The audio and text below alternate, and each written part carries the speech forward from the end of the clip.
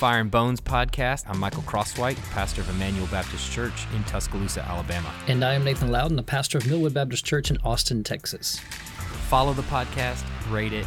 Thanks for listening, and we hope you enjoyed this week's episode.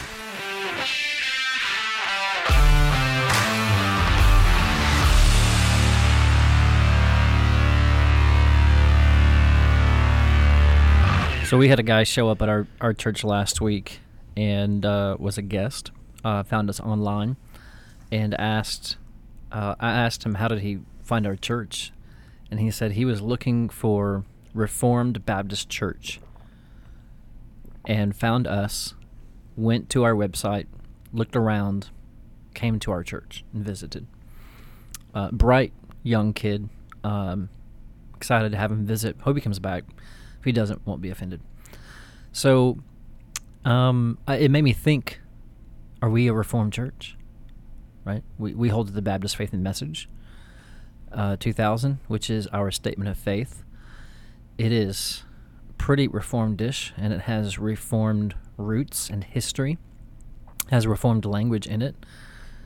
When we say Reformed, typically what we would mean by that phrase is things like tulip, doctrines of grace, the solas. We're talking about Reformed soteriology more than anything. How is a person saved? What does it mean for God to have grace on His people? Churches that follow after the doctrine of the Reformation. Sure. Reformed church, yeah. And some may follow the doctrine of the Reformation historically, and they have pieces of it. And I think the Baptist Faith and Message is actually an example of that, right? Where it borrows language, it has history with the Reformation, but it's not necessarily. It is a great statement of faith for the big umbrella of the SBC. Yeah, and it doesn't. It stops. It kind of it includes people who follow Reformed soteriology. That would be the doctrine of salvation. And people who push back against Reformed soteriology. Right. So we've had people come to our church because they're looking for something more Reformed. We've had people come to our church because they're looking for something less heavy-handed, dogmatically Reformed. Yeah. So, let that be what it is for right now. Probably one of the biggest hiccups when it comes to Reformed doctrine is the L in tulip. Yeah. Which refers to limited atonement. So you've got tulip, you've got the five aspects of what we call Calvinism, usually shorthand for Reformed doctrine. Total depravity is the T. Unconditional election is the U. Limited atonement, or we might use the phrase particular atonement today. Particular, but I don't know any flowers that are spelled that way. Yeah, it's almost like you could probably do like turnip, maybe a redemption particular. I don't know, somewhere in there. You do it. Man. I'm gonna have to rearrange. You just start sketching those flowers. Yeah, I'm gonna have to figure. So the I nobody likes just turnips. Grace, and the P is the perseverance of the saints. So the predestination, the effectual calling, the limited efficiency, the calling that man cannot deny, the regeneration, the raising of mankind from the dead spiritually, and the security of the saints, the perseverance, the sealed state of the saints until they are glorified in heaven forever. That's Reformed doctrine in a real brief nutshell. Limited atonement is that one that says, and I'll see if you have a better definition for us. Limited atonement is that one which says when Christ came to die, he died to save the elect. Mm-hmm. He died to redeem those whom God had predestined, those whom God had unconditionally called to Himself, and those whom He intended to, by His grace, save in the end forever. Yeah. And that the common phrase, I saw it again this morning, is it was efficient, sufficient for all, but efficient for some or for many, for those who believe. So that the blood of Jesus Christ did not effectively, in efficiency, pay for everyone's sin. It was not applied to every person's sin. Instead, it was applied to the people of God, the chosen, the redeemed. Yeah. And that is a doctrine of a great controversy. A lot of ink has been spilt, a lot of late-night discussions, a lot of anger, I'm sure, has risen over the years over this discussion. A lot of objections to this about fairness and biblical interpretation, and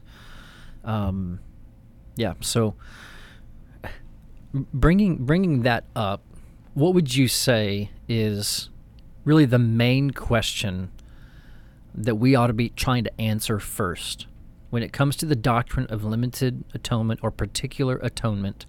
I think particular is probably a better word. Limited makes it sound like God's held back somehow, or the blood was applied, but it could only go so far, that there was somehow an insufficiency in the quality, the nature, the reach, the power of Jesus on the cross, which would be heretical to believe. So particular atonement, what's the main question that we need to ask? I mean, what do you think is the most important question to really wrestle with first on this? Well, I think the whole thing is really getting at when Christ died, what did he actually accomplish there? Mm-hmm. Is the main thing that this doctrine is trying to address. And the people that push back against it are answering that question a different way. So the question is, when Christ died, did he purchase salvation for people and secure it there? It was finished. When he says it is finished, is that what he means?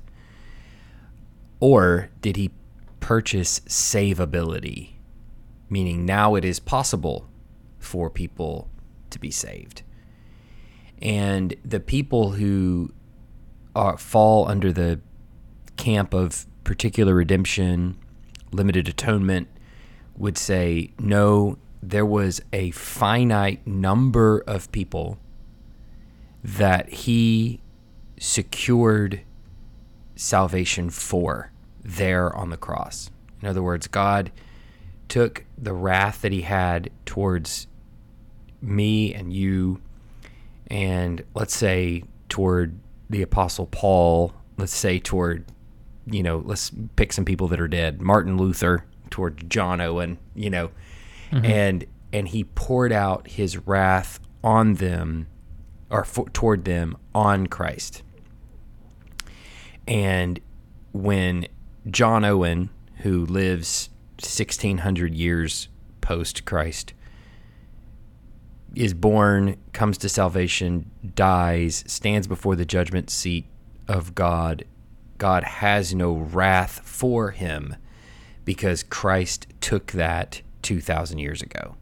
So before John Owen was ever born or ever even thought of, Jesus absorbed all the wrath God had toward him, so that when he stands before God on Judgment Day, there is no wrath to give. Hell is not a possibility for him because Christ has essentially absorbed all the wrath for him. But since there are people in hell, there is obviously hordes of people for which that's not true.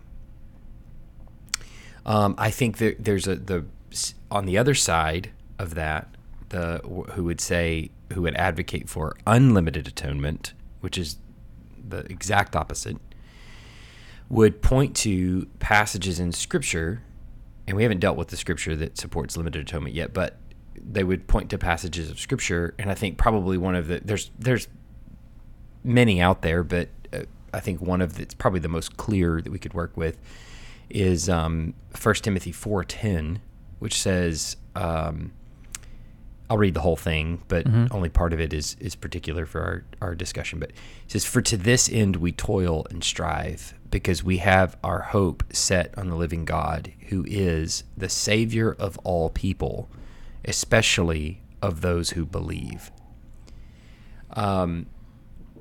So I actually think both sides could use this verse to support what they're saying, but I think more commonly the unlimited atonement camp has taken this verse and said God is the Savior of all people in Christ, and He is especially so to those who believe. So they would say the atonement is unlimited. What is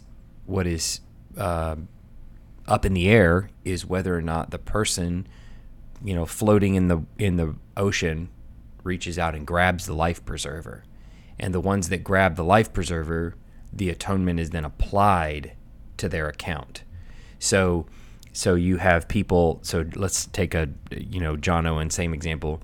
John Owen, I don't know when he came to salvation or when he professed faith in Christ or whatever, but let's say he's 15 years old and he hears the gospel preached and he says, oh wow, I believe that.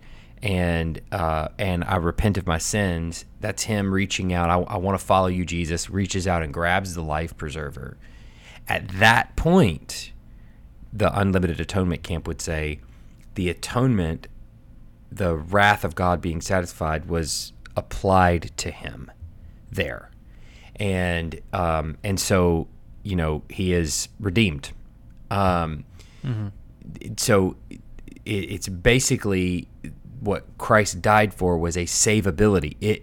John Owen now has the ability to reach out and grab the life preserver where he didn't have it before. That's what Christ secured.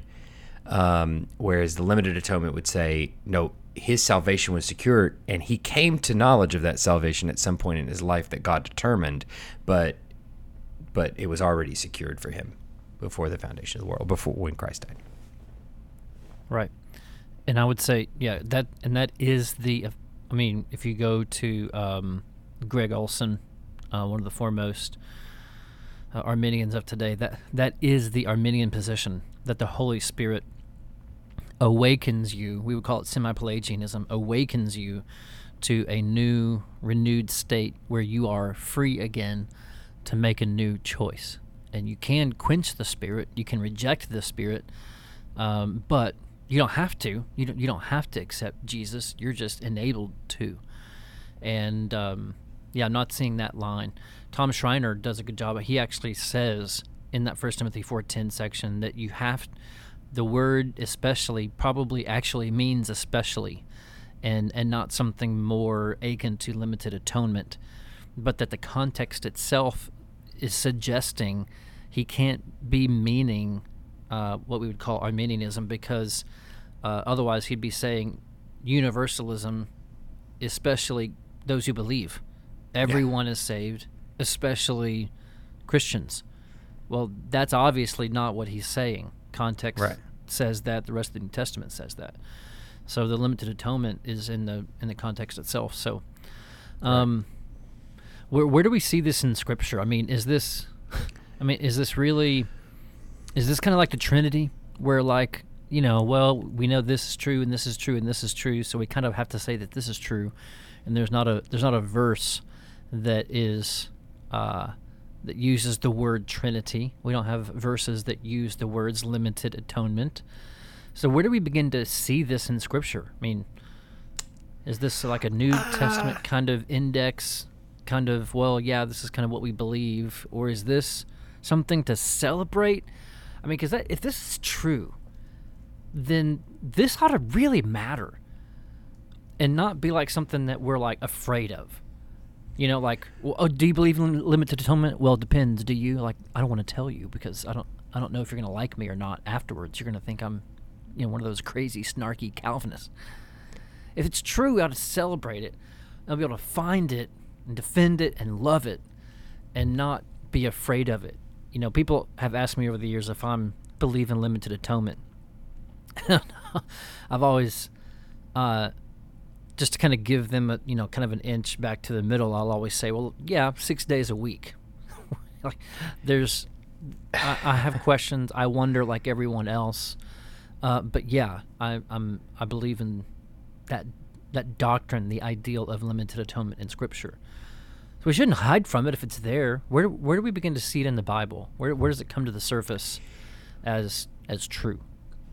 So there are several places where you get the sense of a limitation in the salvation that stemmed from the cross. What comes to mind is like Romans 5, where Paul is pretty careful to call out the many, that the grace of one man, Jesus Christ, abounded for the many. I think of Isaiah 53, where he is pretty careful to say that, I guess I could read it, but he says, it was the will of the Lord to crush him. He was put to grief. He has put him to grief. When his soul makes an offering for guilt, he shall see his offspring. He shall prolong his days. The will of the Lord shall prosper in his hand. Out of the anguish of his soul he shall see and be satisfied. By his knowledge shall the righteous one, my servant, make many to be accounted righteous, and he shall bear their iniquities. So I wouldn't necessarily say that it's quite like the Trinity, in the sense that we get that kind of logical deduction from several different doctrines that are necessarily true, that come together to make this, one doctrine that we sort of put a moniker on. Certainly we won't see the words, particular redemption or limited atonement. Certainly you won't see those words in Scripture put quite that way. But you will see the prophecies about what Jesus is going to do, the statements about what Jesus is going to do, dying for the many out there. And so basically limited atonement and particular redemption is just kind of just putting a name on that. That being said, I think that the unlimited atonement guy, who I'm kind of saying is sitting next to me, would probably say, but there's like your 1 Timothy 4:10, he's the Savior for all people and things like that. In some sense, I think there is warrant in Scripture to say that is what that is saying, that he died for the many, and that is particular in that sense. And it's not saying that he died in the same way for all. But there is also another sense where particular redemption has to be true based on all the other things that we see in Scripture. And I think the clearest example of that, or the clearest deduction of that, is actually what the blood of Christ secures. So we have this promise in the Old Testament coming from Jeremiah 31 to 34, 32, 39 to 41, Ezekiel, I think 11, 11, 19, Ezekiel 36, 26 to 27. And I'll read some of these to kind of see what, like if we're looking at from the Old Testament, what God is going to do. So he's kind of looking into the future and saying all the children of Israel going into exile, they're being punished for their sin and their rebellion and their disobedience to the law. And so God is through the prophets, looking into the future and saying, this is what I'm going to do. Okay, it's not always going to be this way. So as an example of that, Jeremiah 31 to 34, the days are coming, declares the Lord, when I will make a new covenant with the house of Israel and the house of Judah, not like the covenant that I made with their fathers, my covenant that they broke, though I was their husband, declares the Lord. For this is the covenant that I will make with the house of Israel after those days, declares the Lord. I will put my law within them, and I will write it on their hearts, and I will forgive their iniquity, and I will remember their sins their sin no more. 32, 39 to 41. I will give them one heart and one way, that they may fear me forever, for their own good and the good of their children after them. I will make with them an everlasting covenant, that I will not turn away from doing good to them, and I will put the fear of me in their hearts, that they may not turn from me. I will rejoice in doing them good. Ezekiel 11:19, I will give them one heart, and a new spirit I will put within them. I will remove the heart of stone from their flesh and give them a heart of flesh. 36, 26 to 27, I will give you a new heart, and a new spirit I will put within you. I will remove the heart of stone from your flesh and give you a heart of flesh, and I will put my spirit within you and cause you to walk in my statutes and be careful to obey my rules. And this goes all the way back even to Deuteronomy 30, verse 6. The Lord your God will circumcise your heart and the heart of your offspring, so that you will love the Lord your God with all your heart and with all your soul, that you may live. The point is that what is told all the way as far back as Deuteronomy, all the way through the prophets, is that coming in the new covenant is something that God will do. So here's the old covenant, and here's the reason why it failed. The law, you shall love the Lord your God with all your heart. Okay? And in addition to that, you shall love your neighbor as yourself. Jesus says, on these hang the whole law. Basically, the whole Old Testament hangs on these two, right? Mm-hmm. So God puts this commandment in front of them, do this, and they can't do it. And so, and the Old Testament bears that out. They can't fulfill it. Mm-hmm. And so he then says the new covenant is going to be different. The new covenant, I'm actually going to replace your heart. I'm going to do the work. Instead of me putting the onus on you, the individual, mm-hmm. I'm going and proving you can't do it because you're fallen. I'm going to do it. I'm going to take out the old heart and I'm going to put in the new heart. And that is going to enable you to obey. Mm-hmm. And so you understand then that in the new covenant, the difference is it is not contingent on faith, right? The new, whereas the old was contingent on your belief. Abraham believed God and it was counted to him as righteousness. It was contingent on his faith. In the new covenant, it is not contingent on faith. That isn't a precursor for the new covenant to be secured. So what happens then is that in the Last Supper, Jesus sits down with his disciples and he says, this cup that is poured out for you is the new covenant in my blood. Meaning that he, as Hebrews 7:22 says, he becomes the guarantor of a better covenant. Or 9:15, he is the mediator of a new covenant, so that those who are called may receive the promised eternal inheritance. So essentially what he's saying is that the promise of the new covenant, God changing your heart, God doing heart surgery on you, is secured in my blood. Mm-hmm. So if we go back to this sort of life preserver, thought, which is not true, but let's just do a thought experiment. Let's say the life preserver thing, God throws the life preserver out there, you're floating in the water. That whole premise is the heart procedure that enables you to even respond in faith by taking the life preserver is secured by Jesus on the cross. Mm-hmm. So the particular redemption or limited atonement would make the argument from that and say, that is not true of everyone. Mm-hmm. Not everyone responds in faith. Mm-hmm. And if not everyone responds in faith, the faith that it took to latch on to the life preserver. Now, again, I reject that whole premise of we're floating, obviously. Paul says we're dead in our trespasses and sins, but right.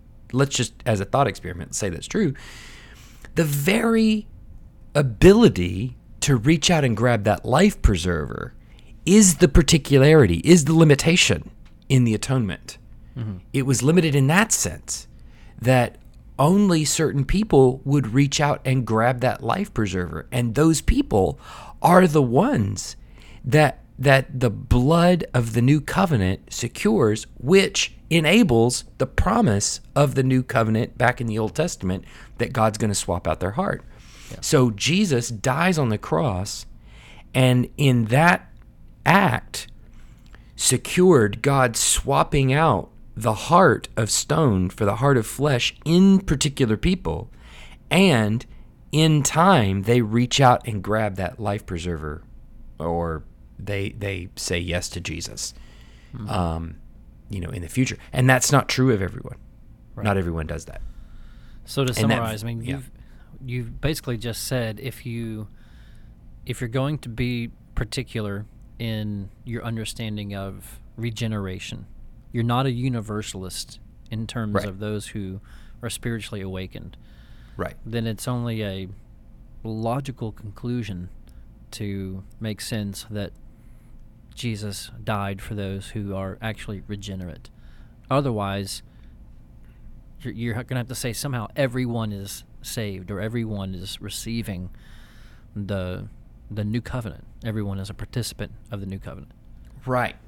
So when you connect those dots that this is what Jesus has done, then other things start, other statements that he makes start to become very clear, and you start to understand them in light of the connections we've just made in the new covenant being secured, in the new covenant securing those promises from the Old Testament that God's going to do the heart procedure. So essentially, we're saying all of the action then of salvation is on God. The Old Testament has proven that if salvation is on man, it's impossible. You can't be righteous enough. You can't save yourself. Mm-hmm. So all of the salvation is, and the act of salvation is thrust on the Lord, as it always was, really, but that he is the one that has to do the heart procedure. Christ secures that in his blood. He only obviously redeems some. Then the statements of Jesus, when he says, like in John 10:15, I lay down my life for the sheep. Mm-hmm. He's saying right there, he doesn't say, I'm laying down my life in the same way for everyone. Mm-hmm. He's saying, I lay down my life for the sheep. And he'll even say later on, there are many others that are not of this sheep pen, that are not that are not in this pen that are also mine. Mm-hmm. But then you have two statements that he makes earlier in John 6, when he's talking to the disciples. He says in John 6:44, no one can come to me unless the Father who sent me draws him, and I will raise him up on the last day. So you have a scenario where he says, no one can come to me. The only way they can come is if the Father draws them, and I will raise them up. But if you back up just a few verses in verse 37, he says, all that the Father gives me will come to me, and whoever comes to me, I will never cast out. So no one can come unless the Father draws them. All that the Father draws will come, and whoever comes I will not cast out. I will raise him up on the last day. So this particular redemption or limited atonement is tied very closely to irresistible grace, where you have God being the actor in all of this. Whereas total depravity, unconditional election, those are a lot more focused on us. We are totally depraved. There's nothing that we did to earn God's favor or anything like that. Whereas you get to limited atonement in irresistible grace, those are focused on God's act in saving. That we're saying the one who does the deciding, the one who does the choosing, the one who name it, is God. He's the principal actor in all of this. And that's what we're saying is what the Bible is laying out as the very foundation of the new covenant. God is saying in the Old Testament, I'm going to do this. I'm going to be the principal actor here. Jesus is saying, I'm going to secure God being the principal actor in my blood. So he secured it. And then in God being the principal actor, he overcomes, this is the irresistible grace part, he overcomes the obstinacy, the natural obstinacy that we share with our Old Testament brethren. He overcomes that obstinacy and brings us to Christ in salvation. So those two go hand in hand. You can't really separate the two. And so if we're saying about the atonement that he secured something there on the cross, that he actually accomplished something, and what he says he accomplished was the new covenant, then you can't bifurcate, you can't separate limited atonement and irresistible grace. They go hand in hand together. Right. You can barely even talk about one without talking about the other. Right. Yeah, and it goes back to the sovereignty of God and his choice in election. And I think you see that beginning with the whole idea of Israel to begin with. You go back to Deuteronomy, God looks at his people and says, you weren't better than anyone else, you weren't richer, you weren't more beautiful, right, you weren't more powerful, there weren't more of you than all the other nations. I simply put my love on you and made a covenant with you because that's what I chose to do, right, for my own glory. And then when you get to the Day of Atonement in Leviticus 16, just to put everything in the Old Testament context even, it's not like things changed. When the high priest goes in once a year to make atonement for the people, he goes in to make atonement for Israel. Right. It's the nations aren't saved. Right. And then you can't, tying into your covenant aspect, like you can't get into that atonement unless you get into the people through faith and through circumcision and through the law and through saying that Yahweh is your God. That atonement doesn't apply to everyone in the whole world. It applies to those who are when that blood is shed and that lamb's blood is spilt. I mean, go back. We just find it everywhere. You go Moses in Pharaoh, and you have the blood. If the blood is on your doorpost, right? Then you'll be saved. And who is that offered to? It wasn't even offered to Egypt. It was commanded and expected from his people so that they would be saved. And the whole point wasn't, Israel, if you guys, every Israelite has a choice today. They can be saved or they can die. Well, perhaps. Were there Israelites who died in Egypt because they didn't put the blood over their doorpost? Perhaps. But it doesn't say. I don't think it tells us at all. The main point of that passage was God is providing blood for his people. He is saving his people from death, and he is giving Pharaoh and his people over to ruin, the death of their firstborn sons, because they refuse to acknowledge Yahweh and let his people go. So the division between peoples, it's not even a New Testament Calvinistic how are people saved idea. Right. It's God has been doing this through the whole Bible. Yeah. And I just think it brings up the thing that I think people, what really leads us to have a hard time with this doctrine is basically it comes down to we don't think it's fair. Yeah. Oh, we don't think it's fair. God can't do that. God can't choose not to save me. I have a right to salvation. I have a right to choose or reject God.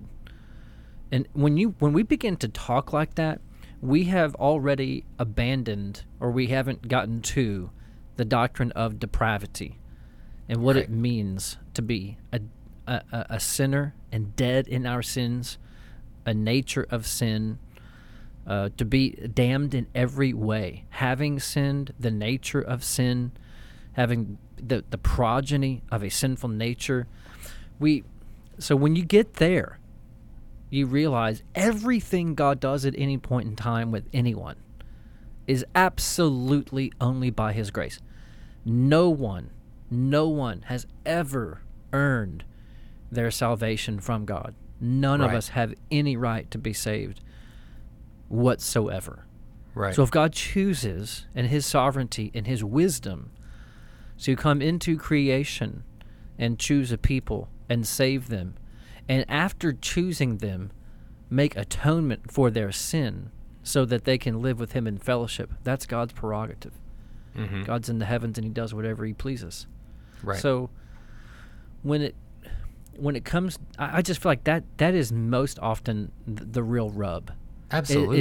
It's not even about, well, this scripture says, right? And Yeah. and there are real biblical questions to ask here in the New Testament. Yeah. I think the most common objection is it's just not fair. Yeah. that God would do Absolutely. that. Yeah, and I think that goes all the way back to the necessity, and I think, and I'm convinced, I've said this a number of times, that if you're looking at tulip, the T in tulip is fundamental to understanding everything else. Mm-hmm. If you cannot grasp that we are all condemned to die, rightfully so,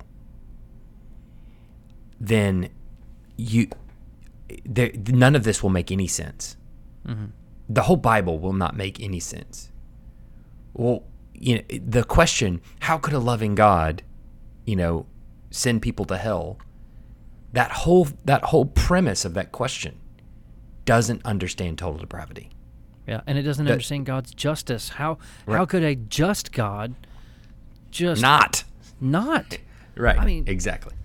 It's overwhelming when you come to realize how undeserving we are to exist. Yeah. We don't even deserve our own existence. Yeah. There's nothing that we can hold against God and say, well, you owe us our life, our breath, our eternity, our dignity. What? No, we ruined it all with sin, all of us from Adam forward. Yeah. And if we can get to that place where we realize if God doesn't step in and come back to the garden and do something with Adam, it's over then. Right. And if God doesn't save Noah, it's over. Right. The earth is filled with violence. God just floods the earth. Yeah. And if God doesn't do something with Abraham and then David and then Christ, and if God doesn't do something, then we're all going to get what we absolutely deserve. There are none who are righteous. There are none who are good. No, not one. We Right. have all fallen short of the glory of God, and we all deserve the wages for our sin, which is death.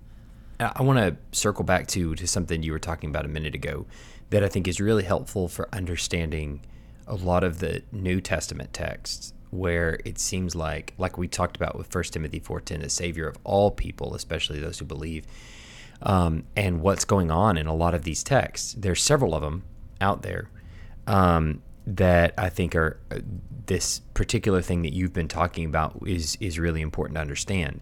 That in the Old Testament, had you and I lived in an Old Testament era, we would have grown up worshiping Molech and whatever pagan god, because we're Gentiles, and we would have, died without any, probably, maybe even never even hearing of the Jews, and never even hearing of the temple and God, and much less being a proselyte and coming to Judaism and the temple. And so a lot of these texts where died for the whole world, or the Savior of all people, you have to understand that he's broadening out salvation to say God is declaring himself in Christ, not just the God of the Jews, but the God of everyone. And there is no way anyone can be saved by any other means other than Jesus. So he is the Savior for the whole world, right? In that sense. But then he says, especially those who believe, means that his salvation is applied to those who believe, which we've already said, the believing comes as a result of the securing in the new covenant. So I think it's helpful to understand that as we get to the New Testament, that's what they're talking about. That, and you'll see this several times, that he becomes the Savior of all people, not meaning every single person, but all peoples, like all the nation. Like he has ransomed people from every tribe and language and nation, right?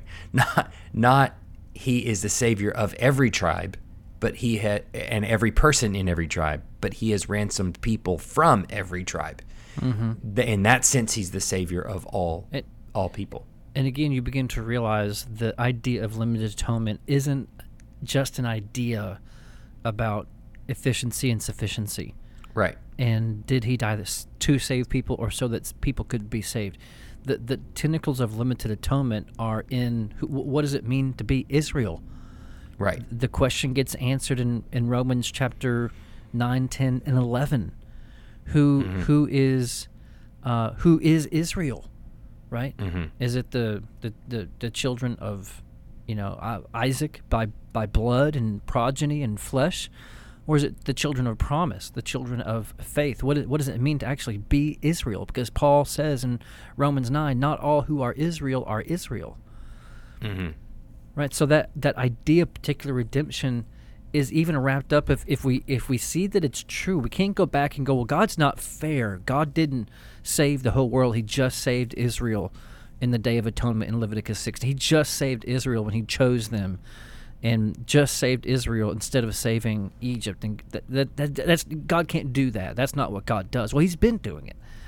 And now, in the New Testament, we have to answer the question, who is Israel now? Who is God's people? And when did they become God's people? How did they become God's people? And so the doctrines, you're basically going to make your decision about limited atonement way back when you make a decision about election and regeneration. When you make those decisions, you're already tapped into a vein of what does it mean to be God's people from Genesis up to Christ and going into the New Testament. And then you begin to see a similar application of atonement. And you can look back. I think one of for me, the best argument for an Arminian ideal would be that even in Israel, not all who were Israel were Israel. So there were some, right, for whom the blood was shed in Israel. Korah, for example, Achan. I was reading Achan this week. That brother did not seem to be a man of faith. He and his entire family were destroyed. I'm even reading through Joshua, and just seeing how God is just running through annihilating everyone in the Promised Land. That's his goal, to clear out all the people. I mean, Jesus seems to make this argument about the Pharisees and Sadducees, many of them. Yeah. So the idea is there that God would do it. Now, the opposition that I was getting is that you could say there's an idea in the Old Testament that even among Israel, and this goes back to really Romans chapter 4, that why was Abraham saved? Because of faith. He was saved by faith, not by works. But there's a difference between answering the question, are we saved by faith or works, and you say faith, and then saying, well, are we saved by faith or regeneration, and realizing those things are non-mutually exclusive. You can't do one or the other. You can't say that you're saved by faith or regeneration. You are saved by faith through regeneration. Right? They're together. One doesn't exist without the other one. Yeah. But looking back to the Old Testament, or saved by regeneration through faith. Yeah. Right. So, you could say that there are people within Israel who weren't saved. So it's only those who chose to have faith among Israel for whom the blood actually did something to save them. I think that would be probably the most helpful discussion to have was, what does that mean? And then you answered that question for us today, at least, when you come to the new covenant and what it means to actually be circumcised of the heart. Yeah. Where God actually says, yeah, I agree, that's a problem. The blood is spilled. You actually, you have perhaps, and I haven't read this, so tell me if I sound crazy. You have perhaps an unparticular atonement particularly offered to the Israelites, where you could be uncircumcised of heart. You could be in Israel. You could be an Israelite, but without faith, that blood doesn't apply to you. But in the New Testament, that's different. Everyone who's in the New Covenant is already circumcised of heart. That's what it means to be in the New Covenant. Does that make sense, or am I just talking crazy? No, I think if I'm tracking with what you're saying, Jim Hamilton actually talks a little bit about this in a book that he wrote called God's Indwelling Presence, the Holy Spirit in the Old and New Testaments, where he deals with new birth and all of the concepts that flow from that, I guess. That where he talks about the Old Testament brothers, and I think it's on like page 46. I've got it up here. I didn't know you were necessarily going to go there, so it's taking me a second to find it. But basically, what he's saying here is, if I'm tracking with his argument, it's that the Old Testament saints, some of them, let's take Moses for example. Moses or Abraham. Abraham would be a better one probably, because it specifically says Abraham believed God and it was credited to him as righteousness. Abraham, because he was not under the new covenant, did not have the Spirit indwelling him. So the promises of the new covenant, I will write my law on their hearts. I will, give them a heart of flesh instead of a heart of stone. That was not obviously for Abraham, because he was under the old covenant, but he still did have eyes of faith. Like he still believed. And I think the best way to look at Abraham, Moses, Old Testament figures is to go to, ironically, the New Testament before Christ dies and secures the new covenant in his blood. Peter says to him, "You are the Christ, the Son of the living God." And Jesus says, "Blessed are you, Simon Bar-Jonah, for flesh and blood did not reveal this to you, but my Father in heaven." So there is a category of faith that where the person who still falls under the old covenant has eyes of faith opened for them by the Spirit. So the Spirit still gives them the eyes of faith to see the truth of God's salvation, yet still having an old heart, right? So this would be true of Abraham, Isaac, Jacob, Moses, David. This would be true of any of the Old Testament, we would call them believers, people that we will meet in heaven, would still be looking forward to the promises fulfilled, still have their eyes opened by the Spirit. And I think you can see this in 1 and 2 Samuel, where the Spirit rushes on Saul and he prophesies. The Spirit leaves him. A lying spirit comes in and he's confused. And I think you can kind of see that relationship being played out in 1 and 2 Samuel, 1 and 2 Kings, where this is kind of clearly, elucidated for us, that the Spirit comes on people, opens their eyes for the truth of God's salvation, the truth of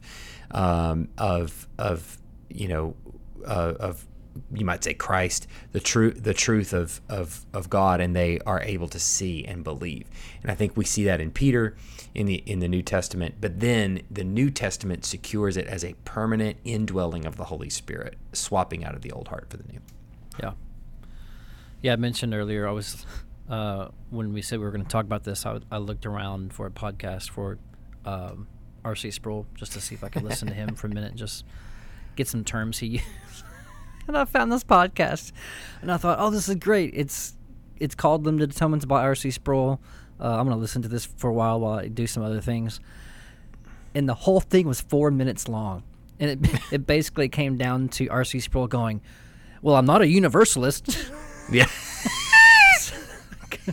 God, the effective for some, sufficient for all is there. Just going, well, what are you going to say? That Jesus doesn't save everyone. Yeah. His blood doesn't apply to everyone the same way.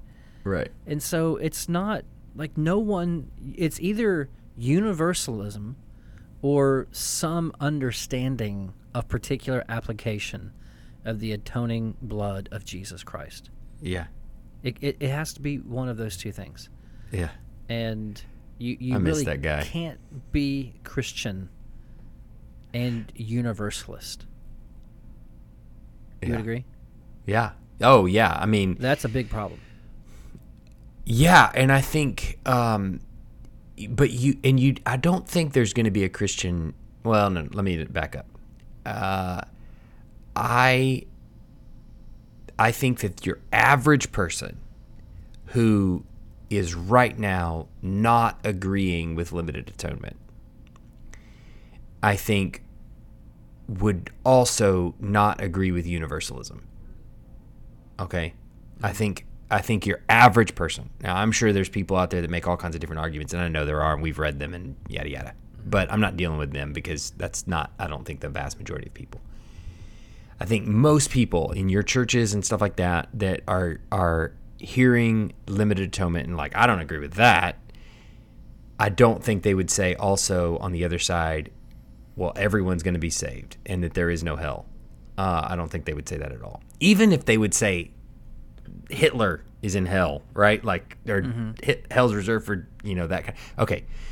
So I don't think most people would say that. But where you'll see it come up a lot is when you go, okay, let's take that guy, that mythical guy that we're making up, that's out in the middle of the bush of Africa or somewhere where the gospel has not really reached, Iran, North Korea, and he never hears the gospel, never hears a word breathed about the gospel, doesn't know anything about Jesus, never heard anything about Jesus. What happens to him? And you will frequently hear people who struggle over limited atonement, who struggle over some of these doctrines of grace, will waffle as to the answer to what happens to that guy. And they'll say, I don't know. The answer is he's in hell. Mm-hmm. That's the answer. That's the answer the Bible gives. He's in hell. Mm-hmm.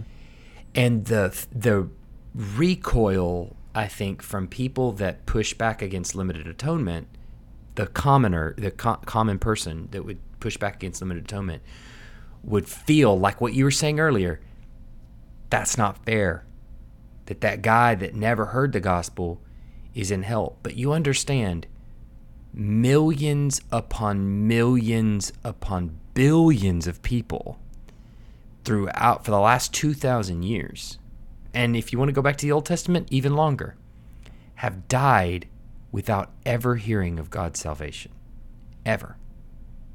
And they went to hell. So at some point, just in practical terms, we have to wrestle with, wait a minute, God's redemption has always been particular, which is what you were saying earlier. God's redemption has always been particular. It's never been unlimited. Mm-hmm. Ever. In the history of the world, it's never been universal. And even now, there are billions of people that die all the time that never hear a word breathed about Jesus. Mm-hmm. And they go to hell. Mm-hmm.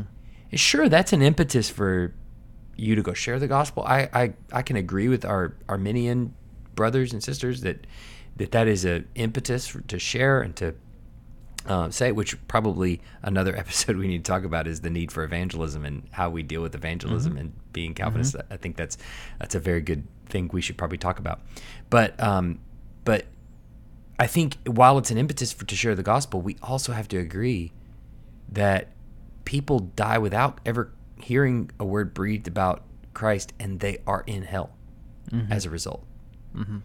So there's no sense in which the blood of Jesus applied to them or ever had the chance to apply to them.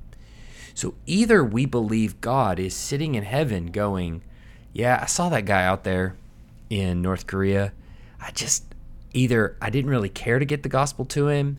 I didn't care to move people to get the gospel to him. Or I couldn't get the gospel to him or something.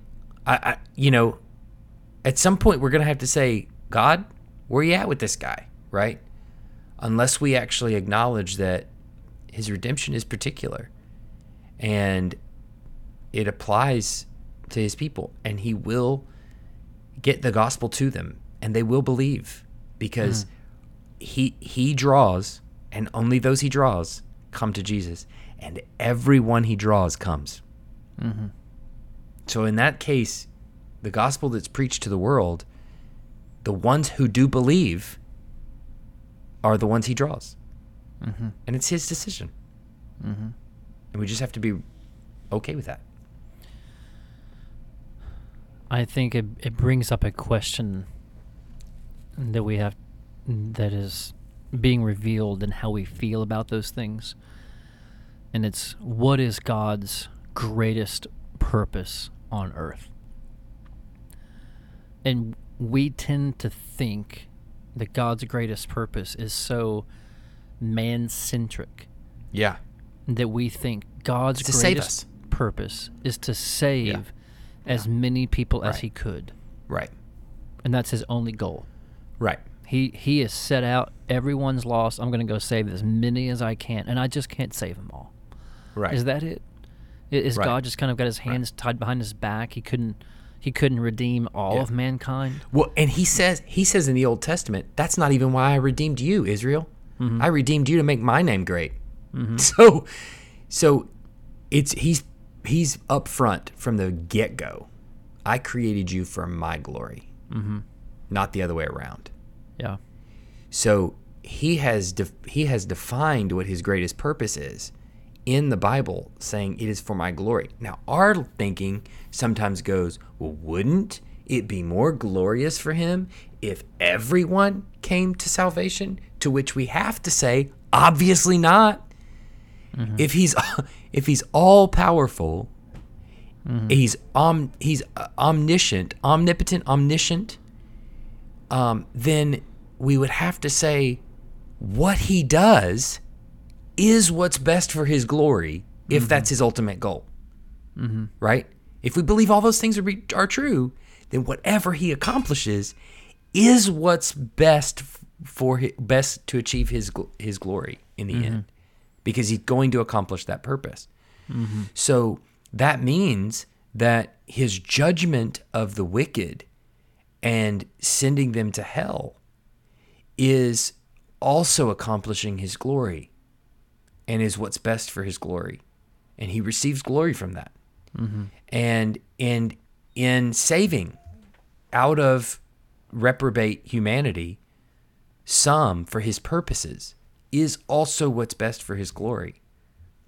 And as Paul argues in Romans 9, doesn't the potter have the right to say over the clay, I made you for this purpose? Yeah, that passage is haunting in a holy way. Absolutely. I just had it pulled up. I was going to read it. So it begins with, God has compassion on whom he will have compassion. Not all who are Israel, as we explained. But then he says, but you will say to me, then why does he still find fault? Who can resist God's will? How can God still find fault with sinners if they can't resist his will? But who are you, O man, to answer back to God? Will what is molded say to its molder, why have you made me like this? Has the potter no right over the clay to make out of the same lump one vessel for honorable use and another for dishonorable use? And then Paul asks a rhetorical question. What if God, desiring to show his wrath and make known his power, has endured with much patience vessels of wrath prepared for destruction, in order to make known the riches of his glory for vessels of mercy, which he has prepared beforehand. I mean, that ought to shut our mouths. Yep. And cause us to tremble at the holy sovereignty of God's absolute freedom. Right. With his creation. Right. He has no moral ought to us. Right. Because of our sinfulness toward him. Right. I mean, once you get there, and once you let that, I mean, just make Romans 9:19 through 23 your memory verse for 2 weeks, and just see what it does to your heart. Right. And your questions about fairness and who God is, what God does, why he does it that way. I mean, there is a lot of celebration of grace once you begin to let God's freedom be over and above our freedom, even in our most righteous state, much less our condemned sinful state. Yeah. There's a book by John Piper called Finally Alive, which basically the subtitle is What Happens When We Are Born Again. It's a pretty short little book, I think. I have it digitally, so I don't know exactly how big it is, but he starts off the book with 3 reasons why Jesus is teaching about new birth, which I would tie to irresistible grace, which I would tie to limited atonement. Why his teaching about new birth, it makes us uneasy. And he starts off the book with 3 reasons why he feels like that makes us uneasy. He says, first, Jesus' teaching about new birth confronts us with our hopeless spiritual and moral and legal condition apart from God's regenerating grace. Before the new birth happens to us, we're spiritually dead. We're morally selfish and rebellious, and we're legally guilty before God's law and under his wrath. Second, the teaching about the new birth is unsettling because it refers to something that is done to us, not something we do. It refers to the children of God as those who are born not of blood, nor of the will of the flesh, nor of the will of man, but of God. God causes the new birth. We don't. So then he says the third reason Jesus' teaching about the new birth is unsettling, therefore, is that it confronts us with the absolute freedom of God. Apart from God, we are spiritually dead in our selfishness and rebellion. We are by nature children of wrath. Our rebellion is so deep that we cannot detect or desire the glory of Christ in the gospel. Therefore, if we are going to be born again, it will rely decisively and ultimately on God. His decision to make us alive will not be a response to what we as spiritual corpses do, but what we do will be a response to his making us alive. For most people, at least at first, this is unsettling.